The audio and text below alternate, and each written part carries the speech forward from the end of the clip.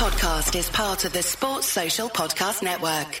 This is Anything But Footy. We are the Olympic, Commonwealth, Paralympic sport, unashamed bias podcast. We don't talk Premier League, we don't talk Champions League, we don't talk Nations League. We talk all sports except the one that we mention in our title, footy. We talk sport politics, we talk big news, and we talk topics like that as well. Now, John is alongside me. Well, he's not actually alongside me. We're at opposite ends of the country today.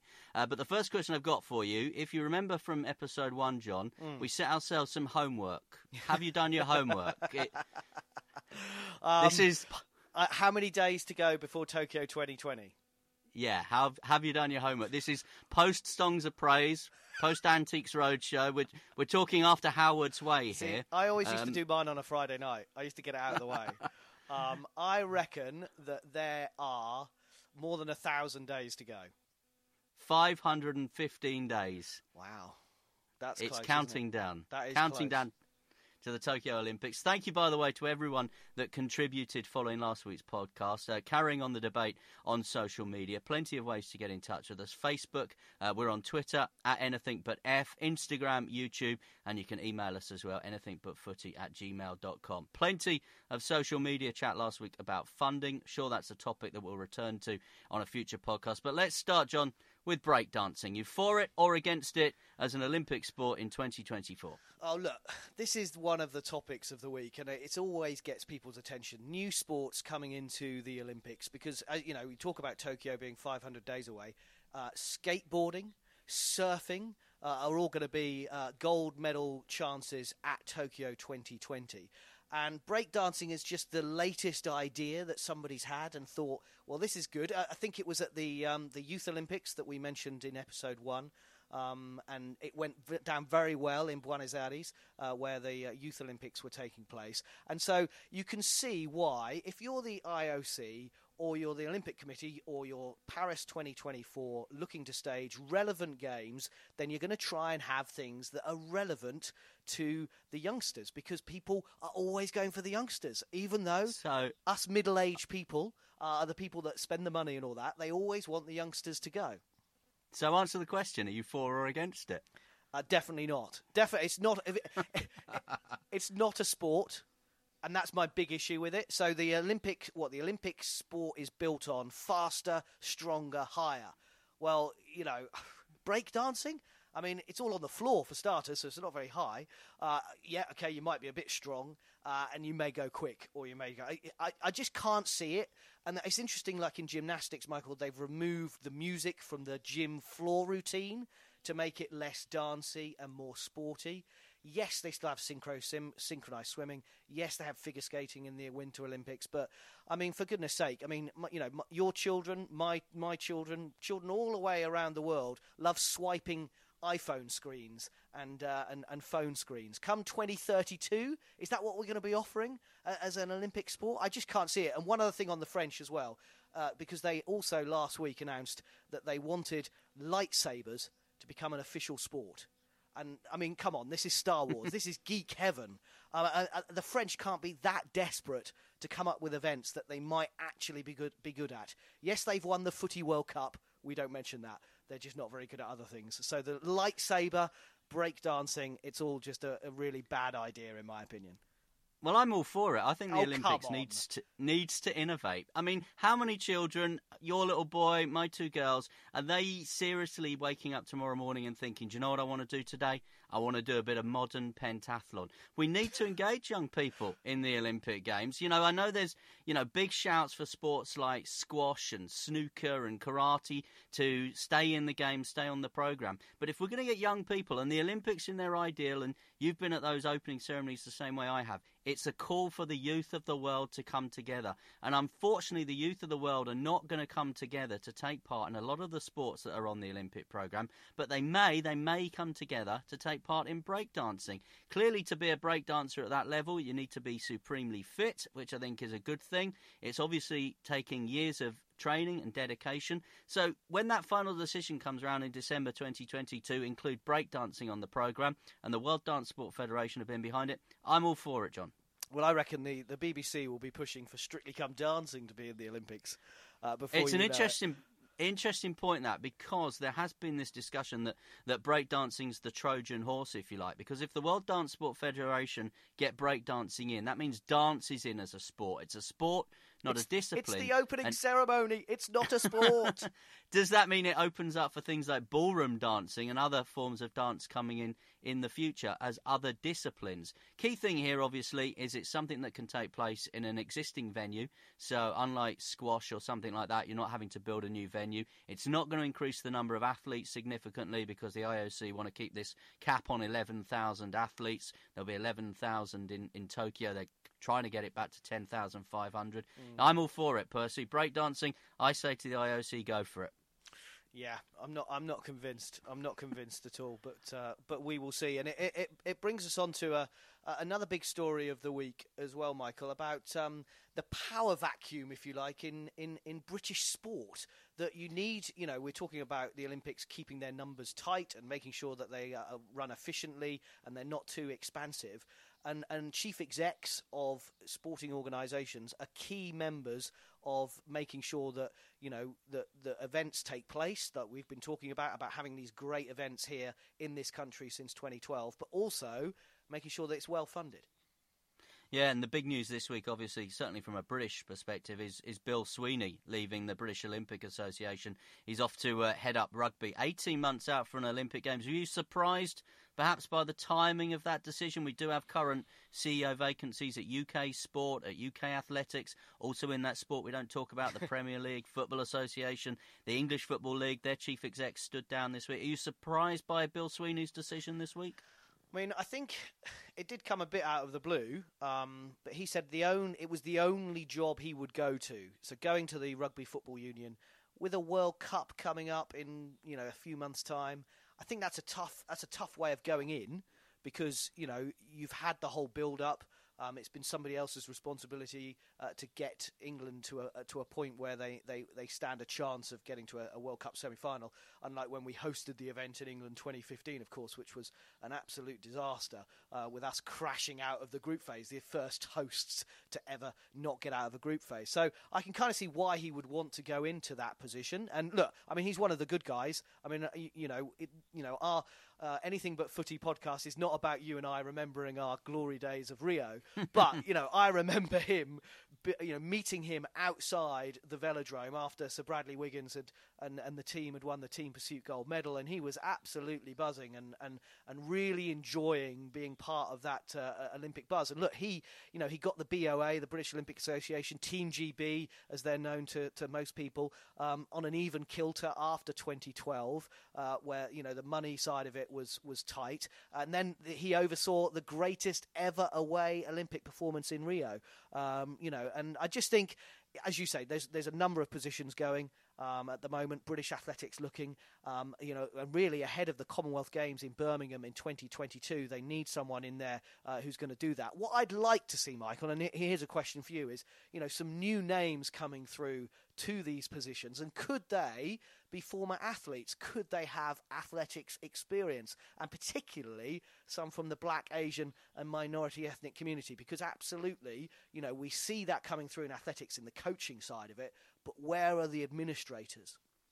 Yeah, it's a really important point that you raised there, and I think the issue with some of these people that have obviously got a lot to offer their sport when they do maybe pack in, whether it's, you know, competing as an athlete or, you know, whether they were a hockey player or a triathlete or whatever, they do have plenty to offer their sports. But sometimes it's easier, as you know, to go and sit in the radio studio or sit in the TV studio. But it would be great, wouldn't it, to have, and, you know, I think with British Athletics, obviously they do have people like Steve Cram working with them in an advisory capacity. Where else do they look? Where else do these big sporting bodies look? Do they look to business? Do you look to, you know, the likes of Richard Branson or someone like that to maybe take a role on like this? I think being the chief executive of the British Olympic Association is not a role that someone could do 1-2 days a week. It's a full-time role, especially with 515 days to the Tokyo Olympics. Bill Sweeney did it tremendously, coming off the London 2012 bounce, as you say.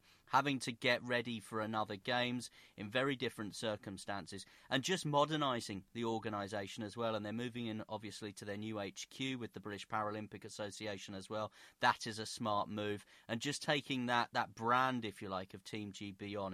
It's an interesting one. Let's move on to athletics, actually, because we mentioned UK athletics there. We've got this huge athletics event coming to our shores, 1st to the 3rd of March in Glasgow, European Indoor Grand Prix. We've had the World Para-Athletics, their first Grand Prix of their season in Dubai, has taken place today. Tickets on sale for the British Athletics outdoor season this week as well. If you want to get down to the British Championships, Anniversary Games, as you know, always a good event. And the Indoor Grand Prix season wrapped up as well, with Shalane Ruskin-Clark going very close to taking the title. But what's been your take on Richard Kilty? We spoke a week or so ago. He wasn't going to the Europeans. He hadn't got the time. Now he's been invited. He's in.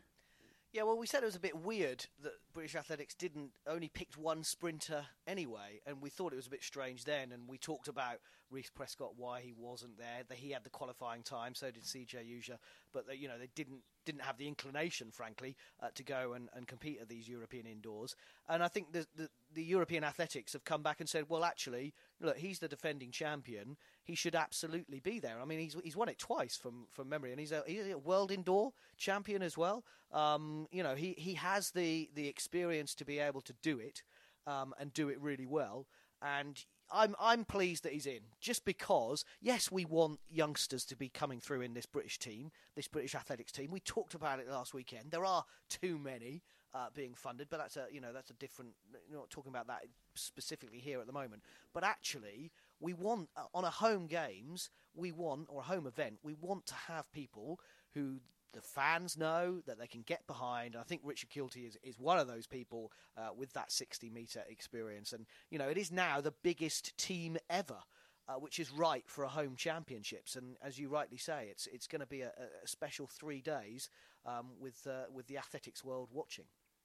And Niamh Emerson has also been invited by European Athletics to go in. Charlie Grice has pulled out. I think the team currently sits at 49. Now, Niamh Emerson's a really interesting prospect. I have to tell you, I watched her quite closely on the Gold Coast at the Commonwealth Games last year. And, she's got some big spikes to fill, because she's the natural successor, if you like, to Jessica Ennis-Hill and Katarina Johnson-Thompson. She's the next one off the production line. I interviewed her as well. And, I think she's got everything about her in terms of her personality to build on what Katarina Johnson-Thompson and Jessica Ennis-Hill have done. I remember the first time I interviewed Jessica Ennis-Hill, when she was kind of coming through and she was this huge name, and I was so nervous about my interview, I actually forgot to press record on it.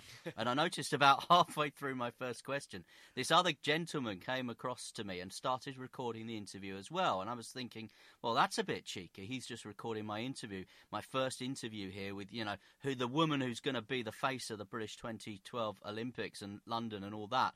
And he's just recording and stealing my interview. But I was quite grateful afterwards when I realised I hadn't recorded it, because, of course, I could get a copy of it from him. So that was good. Have you pressed the button today? Hopefully I have, yes. So Niamh Emerson is in, Richard Kilty is in. I think the important thing to say about Richard Kilty is he wanted to compete. He didn't have the qualifying time as British Athletics set it, but he did for European Athletics. He wanted to compete. He wanted to go to Glasgow, and he's there. And it's a big event coming to Glasgow 1st to the 3rd of March. And Glasgow have got a load of big events coming, because they've got short course swimming Europeans at Tollcross later this year. An interesting event coming as well. Glasgow is going to be hosting the inaugural 2023 Cycling World Championship. I think this is fantastic. What they're doing is they're going to bring the World Championships of track, road, BMX and mountain bike cycling all together. Glasgow has got, as we know, the infrastructure to host it, having done the European Championships, the Commonwealth Games. They've got experience in World Badminton, World Gymnastics as well. But that's something, with the road racing championships coming to Yorkshire later this year, the Tour de Yorkshire continuing, obviously, as well, and going from strength to strength. But that is, I think, another way of a sport innovating to try and create a bit of buzz about itself. Well, it's a better idea than breakdancing, let's be perfectly honest on that. I agree with that. I mean, you're right, because the World Track championships obviously take place this coming week, and climaxing next weekend when the European indoors are taking place. And I know we previewed that last weekend with the team. So it's nice then that you've got, as you say, the road race and the time trials being in the same place with the BMX. It's kind of like a mini kind of Olympics for the cyclists, which makes total sense. So that is 2023, another date for the diary. I'll ignore your little dig at breakdancing because I was noticing with interest today British Cycling have been promoting the British e-racing championship. So if breakdancing is coming in 2024, I predict, and you touched on it right at the start of the podcast, esports might well be the future. But away from the virtual track, as you say, the track cycling in Poland, and the paracycling team's been named for the Para World Championships in Apeldoorn as well. Some big names in there, John. Yeah, there is, and great to have Dame Sarah Storey back, Britain's most successful female Paralympian. She actually hasn't competed at this level since Rio, and she's had the birth of her baby Charlie as well. So it's great to have her back. We're talking about the 14th to the 17th of March, as you say, in the Netherlands. Kadina Cox, who famously, of course, won in athletics as well as cyclist, the first British Paralympian to win gold medals in multiple events at the same games for 32 years. She has been selected for this team as well. And then it's a roll call of names that reigning world champions, and they go for the rainbow. They're chasing rainbows, if you like, to quote Shed 7. They are looking for that rainbow. I practiced that one over the weekend. You've lost me. They're trying to get a rainbow-coloured top, and Jodie Cundy is the reigning world champion. Katie Toft, Megan Giglia, Crystal Lane Wright, Lewis Rolfe, John Allen Butterworth, Neil Fackie, and Matt Rotherham. He's piloted by Rotherham. In fact, those two have twice broken the world record in the tandem kilo so far this year. So with them, Laura Fackie, Sophie Thornhill, piloted by Helen Scott, and Steve Bate with Adam Duggleby as well, and some newbies as well, Finley Graham, George Peasgood and Matthew Robertson, maybe some names to watch out for. I think that paracycling continues to go from strength to strength ahead of Tokyo 2020, of course. Going to be a good few weeks to keep our eye on the track, both in the paracycling and, of course, that World Championship track cycling, where the Kennys will be taking part. Laura Kenny and Jason Kenny. You've been following his Twitter account. Yeah, just last weekend. In fact, the British Cycling announced in the week, actually, they're having the HSBC UK National Road Championships this summer. And you mentioned Yorkshire quite a lot, as I know you're a big fan up there. So I'm going to mention my home county, Norfolk. They are going to play host to the championships, the Great British Cycling Festival. It's a weekend long of celebrations, but during that weekend in June the 27th for your diary, right through to June the 30th, the Sunday, there will be the men's and women's time trial championships taking place, and then the road races as well. And they'll be going across places in Norfolk from the centre of Norwich City, hopefully, celebrating a great summer, depending on the football, which we won't mention. Wroxham, Cromer, Wells next to the sea, and then up to Holcombe Hall for the men as well. So there's going to be some spectacular racing on the roads of Norfolk. And why I mention that is because Jason Kenny tweeted last weekend, on a nice Sunday afternoon, I go for a ride with my 18-month-old son on a quiet country lane, only to be almost run over by a van driver who drove at us, then proceeded to angrily inform me it was my fault we nearly died. He moves on to a second tweet, and he doesn't hold back, Jason. And you've interviewed him, I've interviewed him. I wouldn't like to cross Jason Kenny. Can I just say that? He is a lovely guy, but I wouldn't like to cross him. And if I was this van driver, if he knew who he was, he'd have been very surprised, and he'd have got probably an earful. And he said, in his dense skull, he believes he has the right of way, so he's willing to kill someone. What is wrong with people? Seriously, do we think that little of cyclists in this country? It's embarrassing. I'm ashamed to breathe the same air as this man. And I tell you what, if that van driver ever gets to listen to this, don't celebrate if Jason Kenny wins a gold medal, because you don't deserve to. Yeah, doesn't suffer fools. That would be the phrase I'd use around Jason Kenney. That man sounds like a fool. I'm quite glad you went that way with that story, because when you started talking about driving in Norfolk, I wondered where exactly you were heading with that. And I've still got an eye on maybe getting an MBE, and I just thought you might be putting that in jeopardy. But we'll move on. We'll move on. Congratulations to Sally Conway, judoka, who won gold in the Dusseldorf Grand Slam event. I really like Sally Conway. I interviewed her a few times in the build-up to the Rio Olympics. She won medal, of course, in Rio. And my favourite story about Sally Conway is when the Team GB ball was held at the end of 2016. Coincidentally, the judokas were staying in the same hotel that I was ahead of the ball. We all turned up quite late, and we were all sort of trying to get checked in and rushed in. And Nakoda Smith, who was one of her teammates, said to her, right, what are we going to do? Because I think there was 4 or 5 of them all sharing one room. What are we going to do? We've all got to get showers. We've all got to get dressed. And Sally Conway turned and says, oh, I'm all right. I think I'll just do my pits.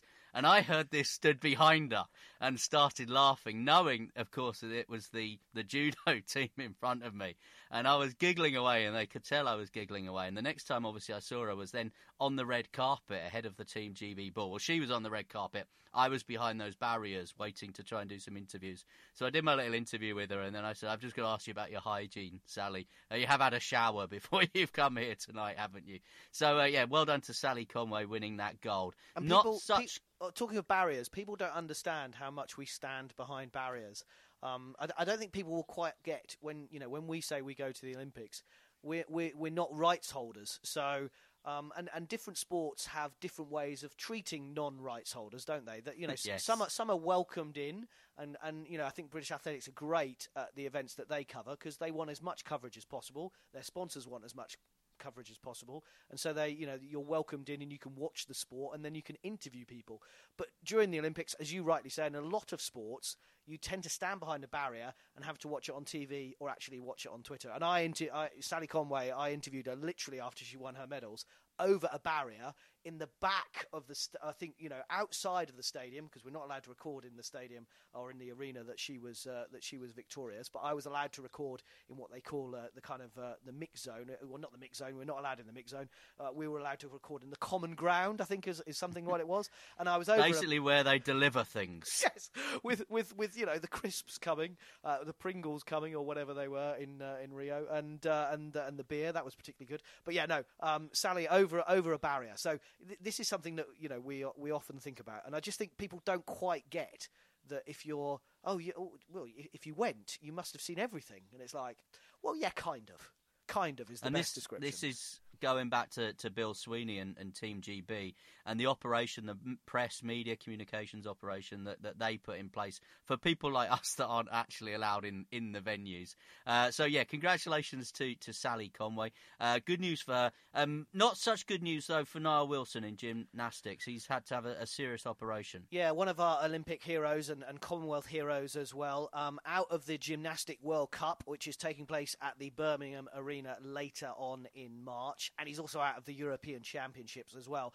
He's got what is described as an ongoing neck issue and underwent surgery earlier this week. Now, he said that it seems to have gone well, and he's trying to remain positive and resting and focusing fully on his rehab. Joe Fraser has been called up instead by British Gymnastics for that Gymnastic World Cup in Birmingham in later.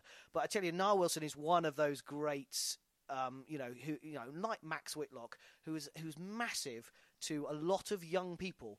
And I go back to the breakdancing thing. Yes, you want to bring young people into the sport, but Max Whitlock and Niall Wilson have done more to bring sport, people, youngsters interested in sport than a lot of people, because they are so successful.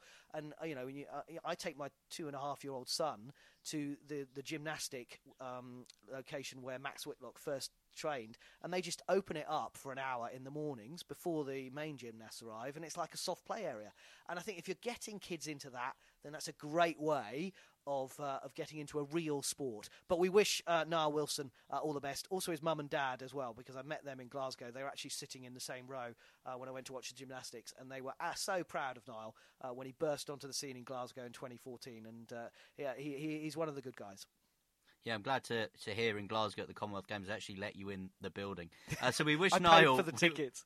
we wish Niall well. A couple of other things to mention before we wrap up. London Landmarks Half Marathon, which is taking place towards the end of March, have announced their entertainment along the 13.1 mile route today. It includes a Harry Potter party and the ringing of the Bow Bells. That sounds good.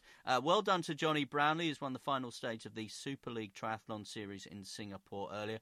Finished second in the endurance race, but won the eliminator race. The overall title has gone to France. Brisbane looks set to bid for the 2032 Olympics. Meanwhile, the IOC, though, has suspended applications from India for future events after 2 Pakistani shooters were denied visas for a World Cup event in New Delhi. Now, this potentially could have a knock-on effect for this summer's Cricket World Cup, which is taking place in England. 2 countries, Pakistan and India, scheduled to meet on the 16th of June. That's up for discussion currently. But Brisbane for the Olympic Games, fancy that, 2032? Well, I think it's probably due to have Australia to have the Olympics again. They love their sport down there, as you will know, having been to the Gold Coast. There we go. I've done it for you. But I would also say that if the likes of Brisbane are going to stage the Olympics, and not Sydney doing it again, because you do, I think you said last on the episode 1 of Anything But Footy that actually it's probably going to be the same cities over and over again going forward because they're just such mammoth things to put on. But I think if Brisbane are looking at 2032, then if Birmingham can pull off the Commonwealth Games in 2022, which I'm sure they will. We go back to that. That bid for 1992 for Birmingham. Could they get back on the Olympic run as well? But I wouldn't. I think Brisbane is a great city, and you'll know more than me having been down there. Yeah, well, the IOC obviously made it clear, didn't they, ahead of 2012? It was London or nothing. Manchester's bid a couple of times. Birmingham had bid, as you say, but London was very much the only option as far as Great Britain was concerned. But I wonder whether that might change. And, we've mentioned Glasgow. I wonder whether from this nation they could be in pole position at the moment. Well, that's it from Anything But Footy for this week. Don't forget you can get in touch with us. Find out more about us on Facebook, on Twitter, on Instagram, on YouTube. And we'd love your emails as well. Email about anything you might have heard on the podcast. anythingbutfooty@gmail.com. Sports Social Podcast Network.